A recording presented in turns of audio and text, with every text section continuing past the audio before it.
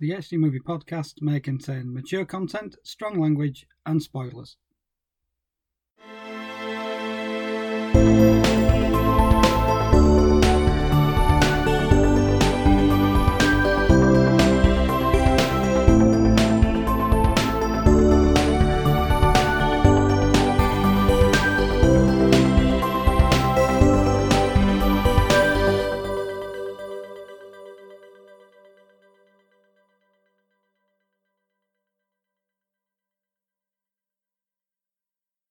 Hello and welcome to episode 68 of the HD Movie Podcast. I'm Darren Gaskell. And I'm Hayley Alice Roberts. And today we have another Summer of Sharks movie, but we also have a guest. I'm delighted to say that Cait Orton is going to join us again after she did last year. And this time we're talking a very different shark movie. What are we going to be doing, Hayley? We're going to be doing a Roger Corman B-movie from 1958. It's the lesser-known She-Gods of Shark Reef. Is it a shark film? Let's find out.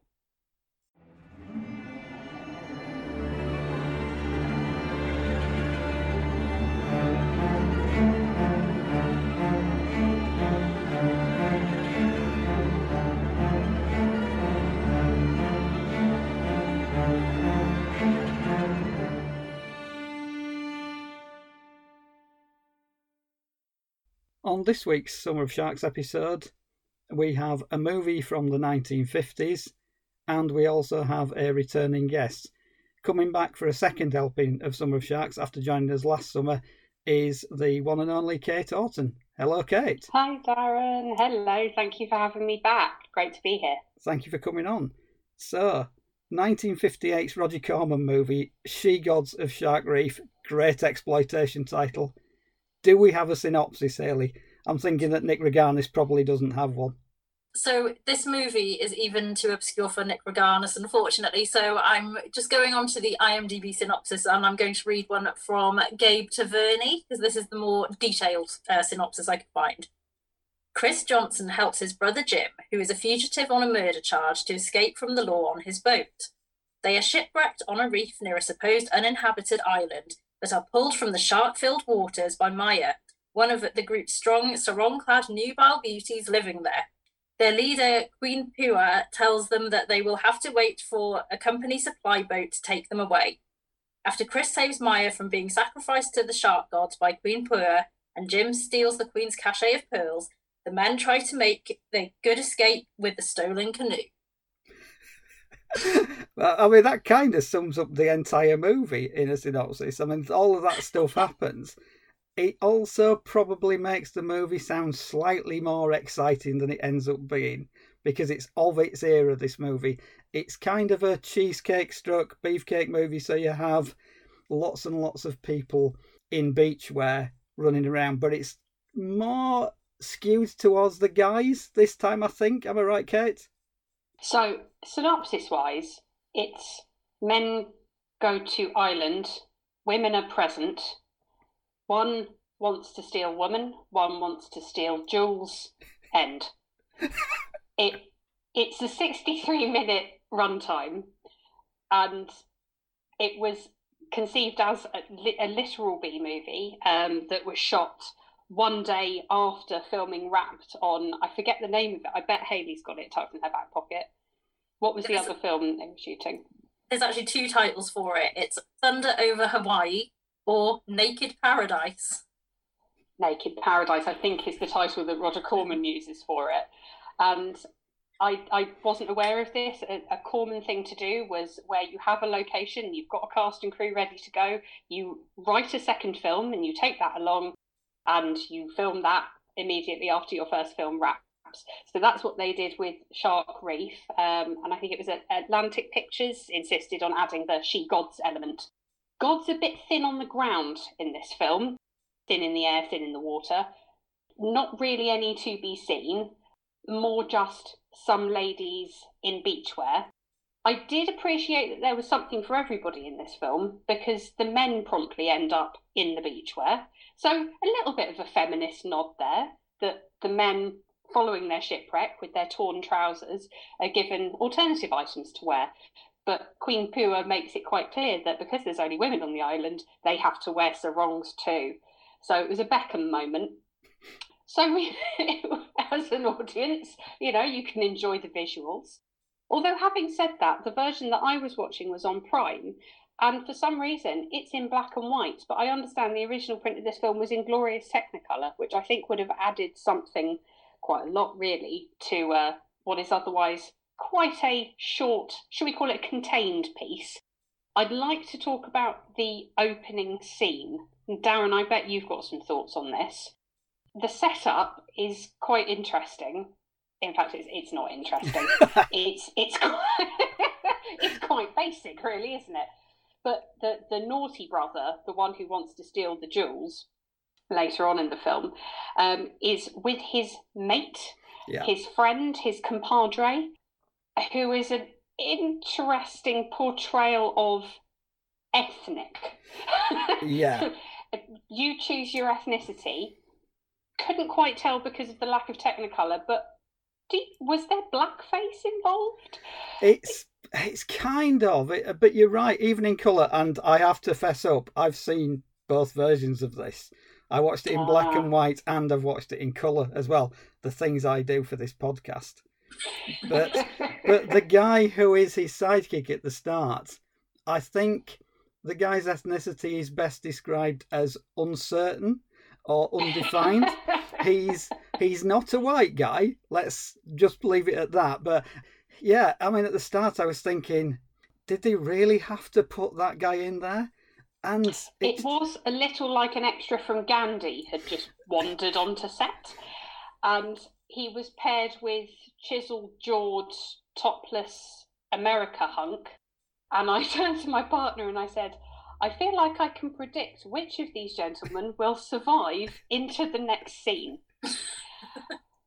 The hand-to-hand combat I found particularly interesting. It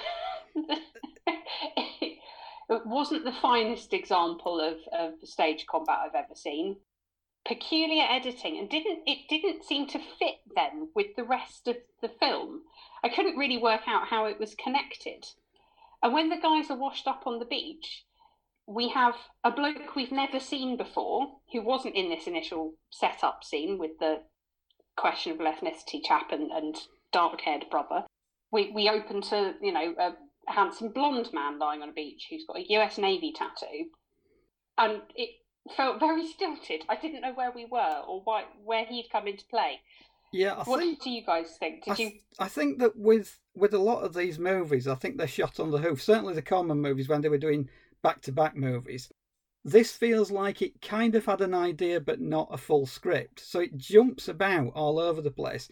And to be fair, within the opening 9 minutes, you've got the heist, you've got a shipwreck, which you never see, and then you've got a rescue. So it goes along at a fair clip for the first 10 minutes, but it's all connected by voiceover. So it's like, well, we can't afford to show the shipwreck, so we'll do that in a voiceover. We can't afford to show too much of the heist, and it can't be a big enough heist, so we'll just have a couple of guys swimming around this boardwalk. It just does seem that they were almost thinking, right, what can we do next? Okay, right, let's have them do this. And you're right about characters appearing out of nowhere. And for a 63-minute movie, and for the first 9 minutes to have so much incident in it, regardless of the fact that the incident is mostly off camera and described, the remaining 54 minutes, you think, well, what's going to happen? Is there anything actually happening? I think me and Hayley had this kind of conversation on Messenger as we were watching it. And I was saying, like, during stretches of this movie, what's actually going on? Is anything actually happening at this point in the movie? I think Hayley had the same feeling, more or less. Yeah, I was kind of losing interest in it, to be honest, as it was going on. You mean the sarongs weren't enough to keep you enthralled, Hayley? Sadly not. That's such a shame. And they worked so hard to make those. Well, I appreciate the effort by the costume department, but no, there's not enough in this movie to keep me invested, and there wasn't enough sharks as well, so that was disappointing. And not enough she-gods either. We still never got to find out who the she-gods were and no one involved in the production knew who they were either, because, as we've said, it was just a decision made by American International Pictures in post-production. Actually, you make a very good point. We haven't discussed the sharks yet. So the opening shot is of some nurse sharks, which are very nice, gentle creatures that poodle along the bottom of the sea eating crabs. This was some stock footage that they used. They only were able to shoot one actual shark, which looks like a small reef shark that they found in the lagoon during production. And they were, quote unquote, able to control it. Now, this poor shark, I think we may have a cannibal holocaust situation on our hands here. I couldn't find anything about whether the shark was treated well or not during the production, but given budgetary constraints and the fact that this shark takes both a knife to the back of the head and a spear, I don't think the SFX budget would have stretched to doing that in a synthetic way. What were your thoughts about the scenes with the little shark? When I started watching it, I thought, oh, well, at least there are some sharks in here. And then thought, actually, these might be the only sharks in here. By the end, I think I was left slightly uncomfortable by the fact that I thought that's a little bit too realistic for it not to be a real shark and from not to be actually properly poking it with a spear. So by the end of it, this kind of fun, kitschy 50s movies took on a slightly different meaning because I was quite uncomfortable by the end of it. I'd been fairly entertained. I mean, yes, it's not a great movie by any stretch of the imagination, but occasionally it's nice to see these sort of things from the 50s. And my favourite character was Queen Pua because she has only got one character beat, which is to be very, very, very shouty at everybody. Everybody's always doing something wrong, and it's offending the shark god Tangaroa, and at some point she does try to sacrifice Mahia to it. And all of that is quite fun, even if it's shot at a snail's pace, and some of the time the plot just doesn't hang together. But by the end, I was thinking, like, if that's a real shark, and it clearly is, and if that's what they're actually doing to it, I'm not really with this movie anymore. And the same shot of the shark being stabbed was used twice. Once early on, where Mahia is first introduced, and then again in the confrontation with the brother. The fact that it's the same shot twice suggests there was only one opportunity to show that shark being stabbed. Further reinforces the likelihood that this was actual animal cruelty happening on screen. So between that and the questionable portrayal of Indigenous peoples, I came away, unfortunately, with a bit of a bad taste. And what, as you say, Darren, should have been a Technicolor romp on a palm-strewn island, I think doesn't really hold up to a modern examination, does it? No, I definitely agree with you there. I think for me, watching it, in 2022, I didn't gel with this movie at all. It was definitely not my cup of tea. And again, adding that whole element of animal cruelty is just highly disturbing. And considering this film is a U certificate as well, that kind of makes that more interesting, because why would they get away with showing that when you think, as you mentioned, Cannibal Holocaust, like how that movie was banned, has an 18 rating now, but it's the fact that has, had all this controversy surrounding it, yet this movie seems to have gone under the radar, and it's a movie that children can watch. Yeah, I suppose we should say we don't know this for certain. It's just as kind of critical viewers where we're looking for certain tells and giveaways with films that are made kind of earlier in the 20th century when it comes to use of animals, especially on screen. So we couldn't say for certain, but I think we're all fairly clear in our minds what we're seeing happen in that footage, aren't we? Yeah, which is a shame, really, because I'm a big fan of Roger Corman. I thought the Poe stuff that he did in the early 60s was great. And I guess if you're a low-budget movie maker, there is a certain impetus to get things done, whatever. But even, with modern sensibilities, yeah, it's easy for me to sit here and say you shouldn't cross that line. And now you definitely shouldn't cross that line. Back then, you probably shouldn't have crossed that line, but it did get crossed over and over again. And it was several years before they had people on set to make sure that animals were treated humanely during a film shoot. It spoils the kitsch value of it, and all the stuff that's gone before kind of, as you say, Cait, it's soured by that ending, because some of it previous to that is just tone deaf in every single way, but tone deaf in a really entertaining and amusing way, because you've got the Chris and Mahir romance, which comes out of nowhere.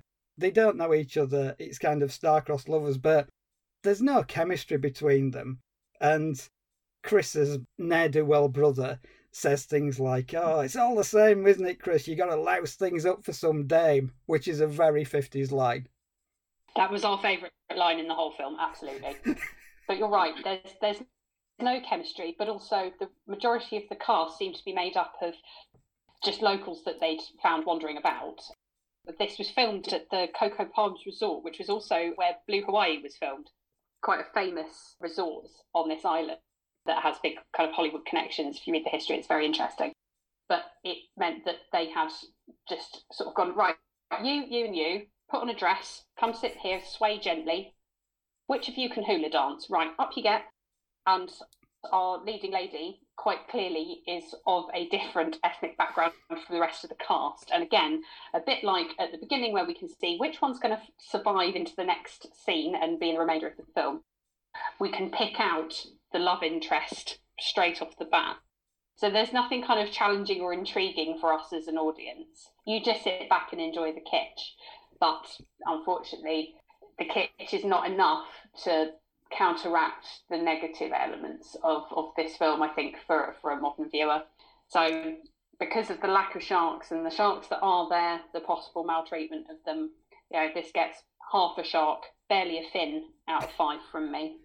The leading lady is Finnish, by the way. So there's definitely a slight mismatch between these kind of supposed Polynesian beauties and this very statuesque Finnish lady who is the prominent beauty within them, and it kind of shows on screen, I have to say.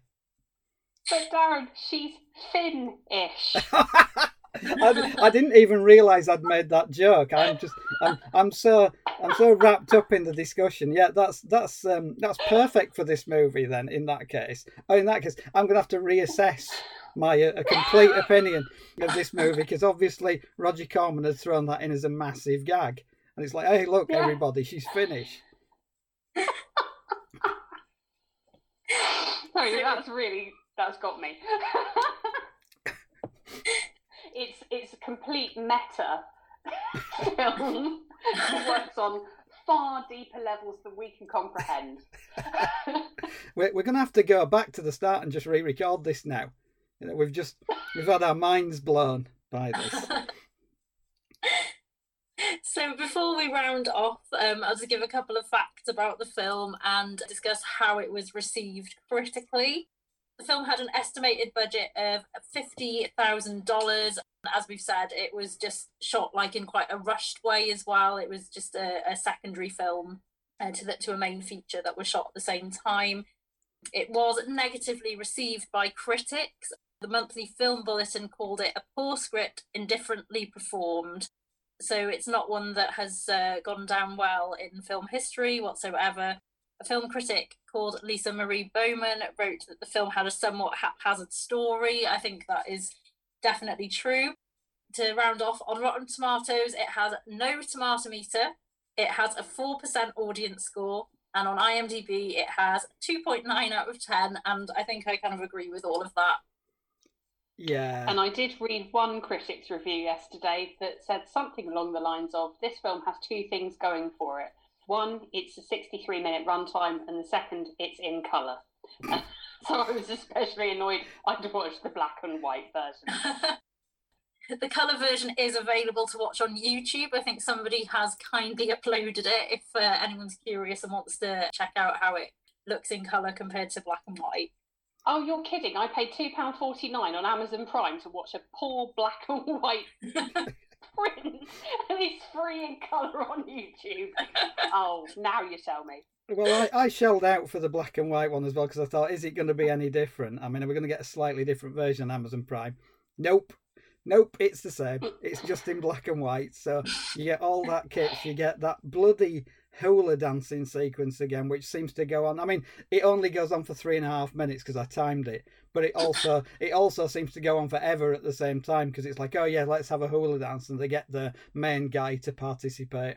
It kind of services the rest of the plot because he's kind of, his lay breaks and it's bad luck, and Queen Poor goes off on another rant. Queen Poor is like me on an island because, everything that she finds going on there's something to rant about. So it's like, it's like, you go back to your work, and like, Shark God is angry, and it's like, but I've done nothing. I've done absolutely nothing. What are you getting so wound up about? It's like, you get out of here. It's like, I may have broken something slightly, but I'll fix it. It's like, no, Shark God is angry, you die. Maybe she's the one saving grace of this movie. And I mean, she does have the same sarong as you, Darren, so that's true, yeah. She's very like you. So, and you've never seen us both in the same place, so. Are you also Finnish?